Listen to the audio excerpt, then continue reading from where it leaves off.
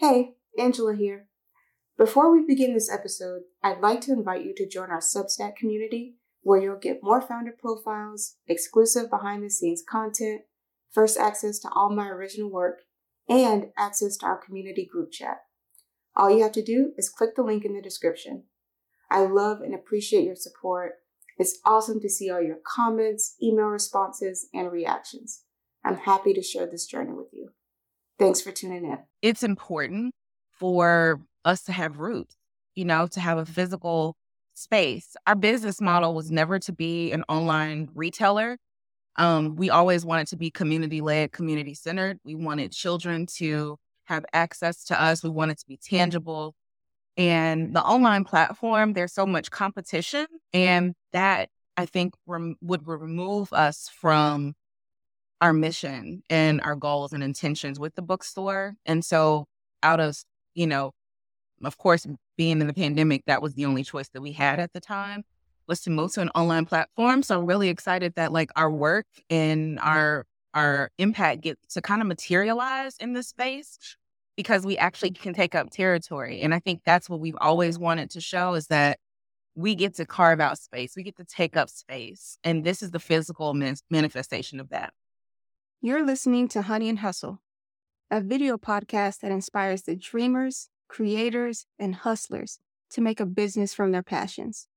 I'm Angela Hollowell, and I'm a visual storyteller based in Durham, North Carolina. I sit down with creative entrepreneurs, nonprofit founders, and small business owners as they share their stories, the lessons they've learned throughout their careers, and how they've worked to make a positive impact.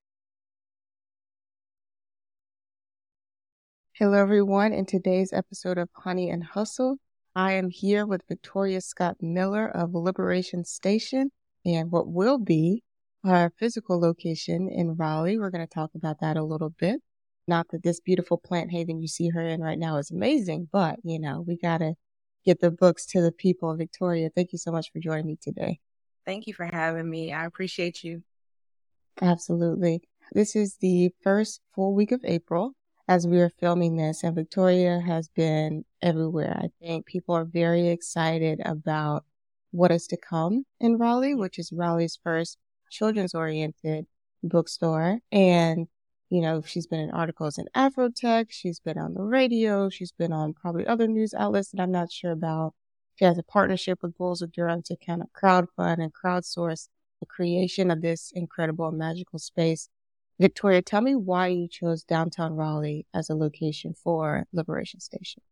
Yeah, so we have been in business for 4 years, since 2019. We originally started as a pop-up shop. So we would have book event, sometimes from the trunk of our car, and we would go around the triangle. We've always lived in Raleigh. Not always, but we moved here in 2016 from Hawaii, actually. That's where we were stationed. And of course, we have 2 young Black boys, and their home has always been a safe space, but society has not. And we felt that it was our responsibility. We intentionally chose the Fayetteville location because as soon as you come out of our building, we're facing the Capitol.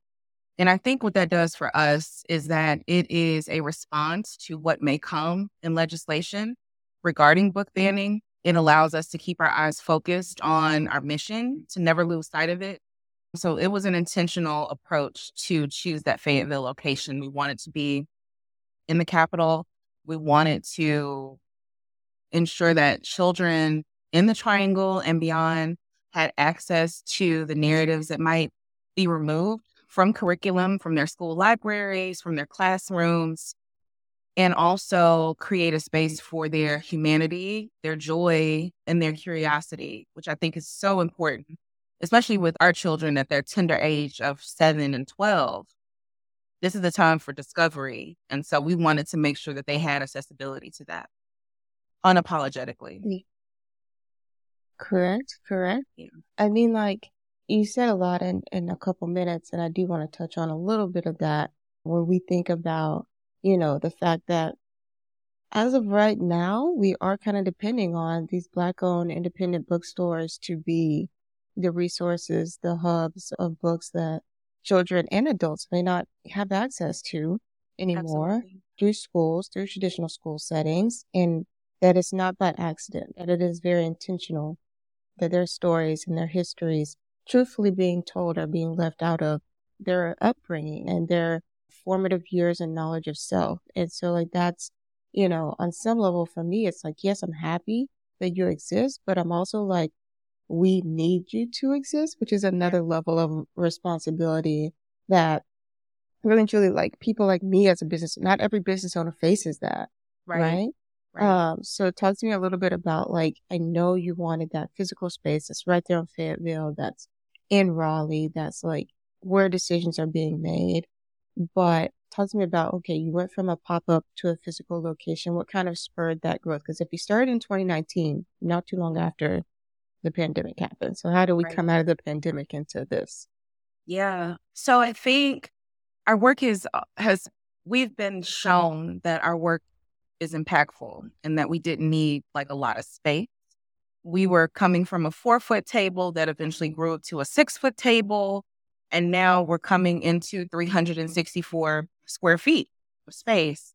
And I think what the pandemic showed us is that it's important for us to have roots, to have a physical space. Our business model was never to be an online retailer.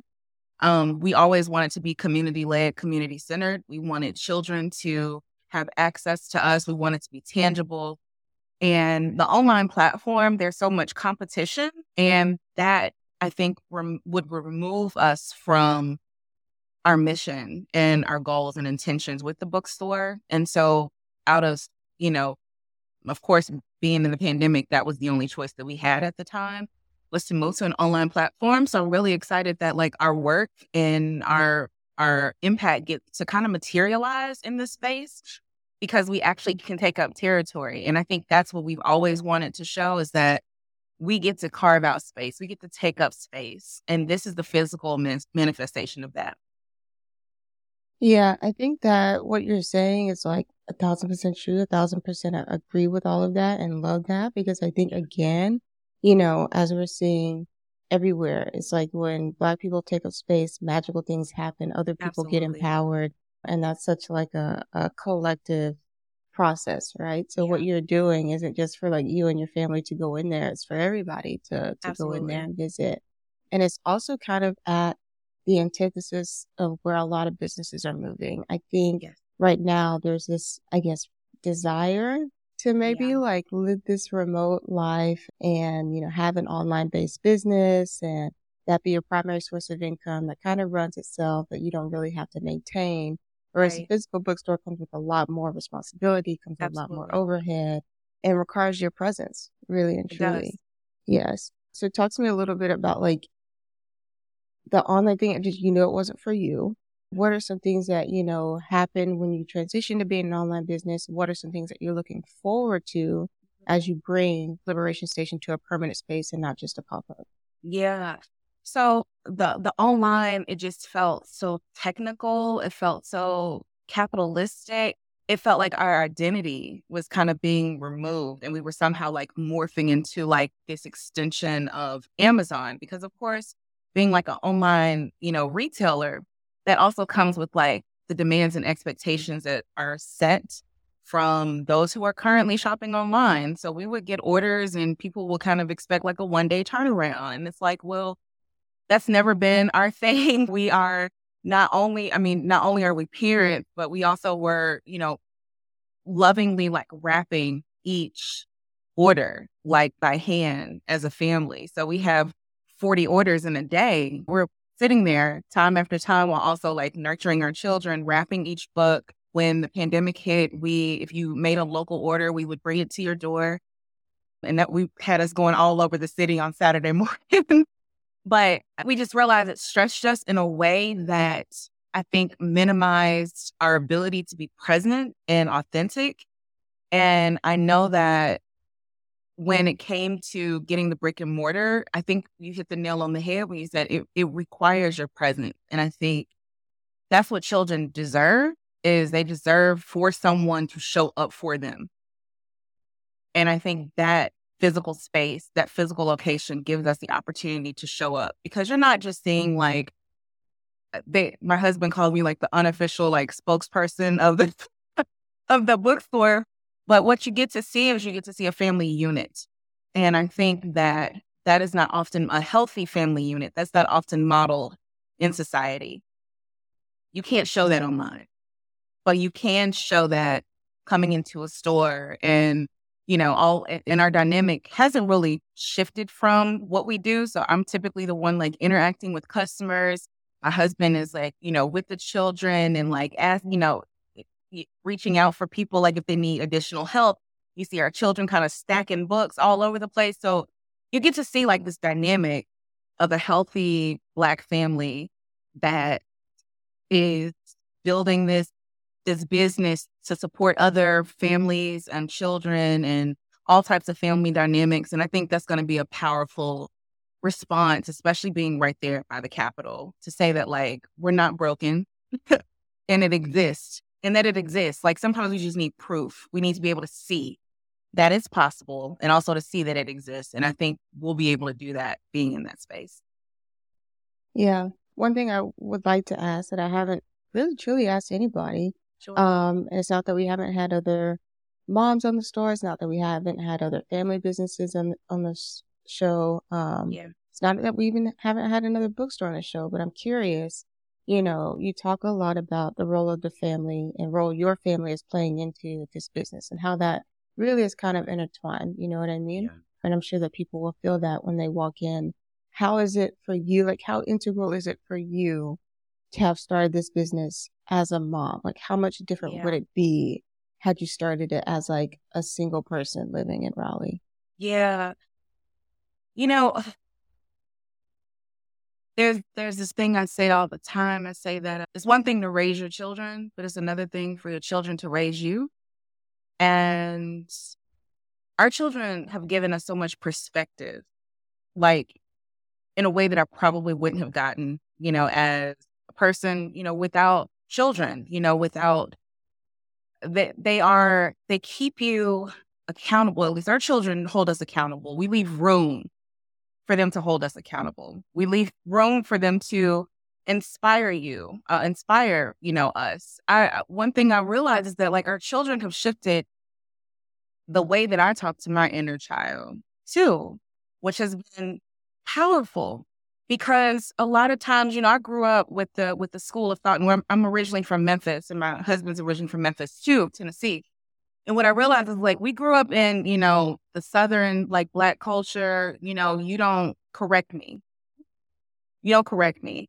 And so to be in a moment where our children have the room to say, Mom, like, can we find like different words? Can we find the language that forces us to search ourselves for the best possible version of who we are? And I think that's been a constant thing. It's just us correcting, allowing ourselves to be corrected, allowing our eyes to be open to possibility of growing this business with our children, alongside our children, and them having the room to be able to make like really important decisions. And I think that has moved us in such a way that I wouldn't have been able to do any other way. This episode was recorded using Riverside. Riverside is an incredible video recording and live streaming tool for video podcasters and video creators. With the ability to record videos up to 4K resolution, all participants have access to active local backups, which make poor internet connections and lagging audio a thing of the past. If you're ready to upgrade the audio and video quality of your show, please be sure to check out the link in the description to experience Riverside for yourself. Now, back to the show. Yeah, I find it very interesting that you're from Memphis, right? Yeah. I don't know if like you and the current state representative timed this, but there's been some preaching going on. Yeah. Yeah. About how we should show up for the students and not just students, youth in our communities, and not just the youth that come from us, all youth, right? Absolutely. And again, I don't know. The timing sounds a little suspect. I won't blow up your Listen, spot, but listen, it's divine. It is divine. Like with that was in, I mean, it's in the DNA, at least for me. Like, you can't, we grew up listening to Juicy J and 3 6 Mafia. So you got to be ready to do something. Like, standing on the sidelines is like never really an option. And I've gotten some people say, well, if you lived in Memphis, why are you starting a place in Raleigh? And it's kind of like, well, we were a military family before we got here. My husband was in the nuclear field on a submarine away from, our children for like the last 7 years. So when it was time to go somewhere, we put our finger on a map and said, wherever it lands, that's where we'll go. And we ended up in Raleigh. We didn't call Raleigh, Raleigh called us. And we had no idea that it would manifest into what it has become. But I feel like we're often planted in places that need the most water, and we're here doing the work that I feel is necessary for the growth of a city and the growth of a people. Yeah, I agree with that. And I think, again, the reason why I asked that up front, because location is important, right? You could have gone anywhere. You could have gone to Southeast Raleigh, right? You could have gone to Garner. You could have gone to any historically Black neighborhood. You could have gone, I don't know, wherever you wanted to go. Really, Right. truly. Right. There's no shortage of commercial space. People are dying to get people back in the storefront. Yes. You know what I'm saying? Yes, absolutely. And so it's so important to think about why here, why now, right? And for you, the timing just lined up and the location lined up for, the type of experience that you want people to have. Absolutely. So deeper into Liberation Station, like what you have a lot planned right now for this space.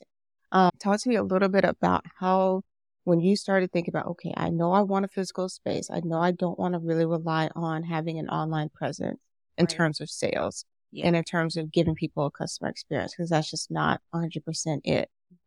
How did you start to map out what the store would look like, the sections you would have in the store, and some of the content and the books that you're hoping to curate for customers? Right. So because it was such a small space, so 364 square feet is like not a lot of space. And so we were kind of up for the challenge of ensuring that we were able to utilize the space properly and that inside it told a story in itself. I think in the beginning, we only carried books that were written by Black authors and Black illustrators, but I don't necessarily know, if that was able to tell our full story. And so when we came into a physical space, we said, what would give children and adults the opportunity to see a full picture? Because that was the whole objective of movement on Fayetteville Street, is that understanding that our children are living in a world of extremes and that access to these narratives that are being removed gives them an opportunity to make up their mind. So we knew that the work that we were doing was rooted in giving a full perspective so that they can have all of the information they need to decide for themselves.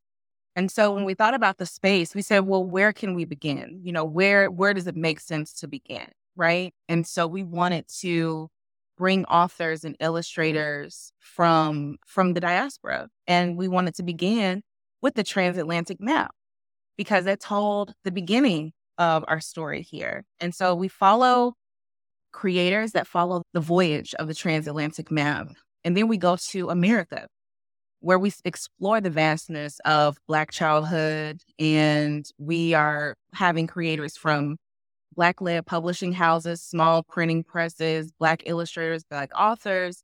And then we go to our AP African American Studies section. And that is the most active component of our bookstore, primarily because we are not only paying attention to legislation. So every time a book is banned or removed from curriculum, a library, a state, we are adding it to that particular section, but also we're working directly with Black educators from all across the country to include their book recommendations and what they're wanting to teach in their classrooms. So that will be our most active space.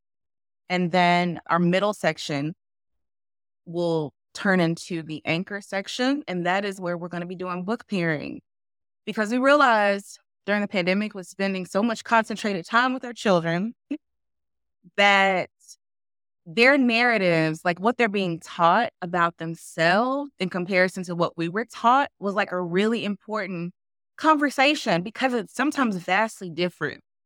And we thought book pairings were going to be the bridge to those intergenerational conversations. And so you might pair All About Love with Bell Hooks with her children's book, Homemade Love. So these are two different concepts of how it feels to be loved and, practice it, right? But you get it from an adult's perspective and then a child's perspective. You might have Nicole Hannah-Jones' 1619 Project with her children's book, Born on the Water.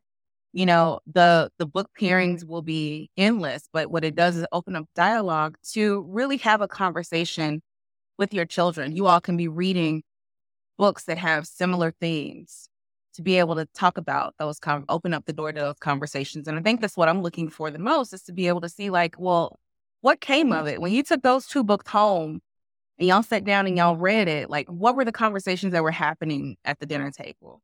What were the conversations that were happening on the couch or the bed? Like, what were y'all talking about? And I'm looking forward to hearing feedback on that. Yeah. And I think like those conversations are so important. I mean, that's what books are for, right? And we know why they're being banned. It's not a secret. Absolutely. And I was actually very curious, like what your plans were for a lot of the banned books. So I'm glad to hear that. Oh, yeah. And when I think like one of the biggest things about books, about teaching, and it's not just sometimes you're asking for book recommendations, based on what people would want to teach. And it's not just about the book. It's about what the book can allow them to present to the students, right? And the train of thought that they can allow them to explore as they're in these formative years from primary school to even college. And I think like that, to me, when it comes to banning books, is what is the scary part, because you're not even allowing people to see themselves in a way that you don't want them to be seen. Right. Which is very, very scary. You're very comfortable talking about, the transatlantic slave trade, but you're not very comfortable talking about Black American contributions to America following that period of time. And that's problematic. And strategic. Yes. And strategic. And, yeah. I think like the whole justification has been, oh, well, they're young. They can't really handle it. They don't need to be exposed to that. But your bookstore is at the antithesis of that. They can understand it. Yeah. And there are books that are age appropriate for them, written by people who've been doing the work, who've been in the space for years. You know what I'm saying? But it's like the justification is that, well, kids can understand that they don't need to be exposed to this so early. These are really heavy topics. We don't want to make anybody upset or make anybody uncomfortable. But I think that is the point. You can't regulate people's emotions. That's not the goal. Yeah. You can't regulate people's reactions. That's not the goal. It's to give them a safe space to explore these things. Information. Yes. And I don't know. I have multiple thoughts about why people don't want this to happen in schools, but that's neither here nor there. Yeah. Yeah. That's a whole nother segment. Yes. And it requires probably something much bigger than a 364 square foot space to fit all the people that need to have that conversation. But we're going to try to get them in there over time. You know what I'm saying? Because you know what? It's because of the information. It's because of what we're talking about. It does that. It does that. It does. Yeah. It does. Somebody is scoping on this conversation. Mm-hmm. So you are anxiously coming up to the opening of your space and really preparing for that. Yeah. How do you think that the conversations that you have from people everywhere, and I'm sure you're prepared for the good and the bad, like how are you mentally preparing for this next chapter of Liberation Station? I think just reminding myself that it's necessary. I mean, I will say it's been a little overwhelming to think about the timing of it all. And I realized that, this is like dangerous work. I say that all the time, like, because you're going up against like a system, and it was never our intention to do that, but we realized like that it was so necessary. And I think the biggest part is just really focusing on baby steps. So every little milestone that we, like yesterday, for example, we went and picked out the wood, the oak wood for our shelving and our seating and our reception desk and all of that. And we got to do that as a family. And just realizing like what our children are witnessing in this moment is that there was a void that needed to be filled for them, but it's also filling the need for a community and that they're a part of that. I don't think anybody ever sets out to make history like intentionally. And so they're also realizing that, sometimes people are chosen for a particular ancestral assignment. And we're here because of the whispers and the prayers and the thought, and we're the manifestation of that. So it's like we've never claimed to do this alone. We won't be doing it alone. Like it is all community and ancestor led, and we're just grateful to be here. And I think that's what I've been doing more than anything, just really sitting in gratitude and praying that we continue to remain obedient to the cause.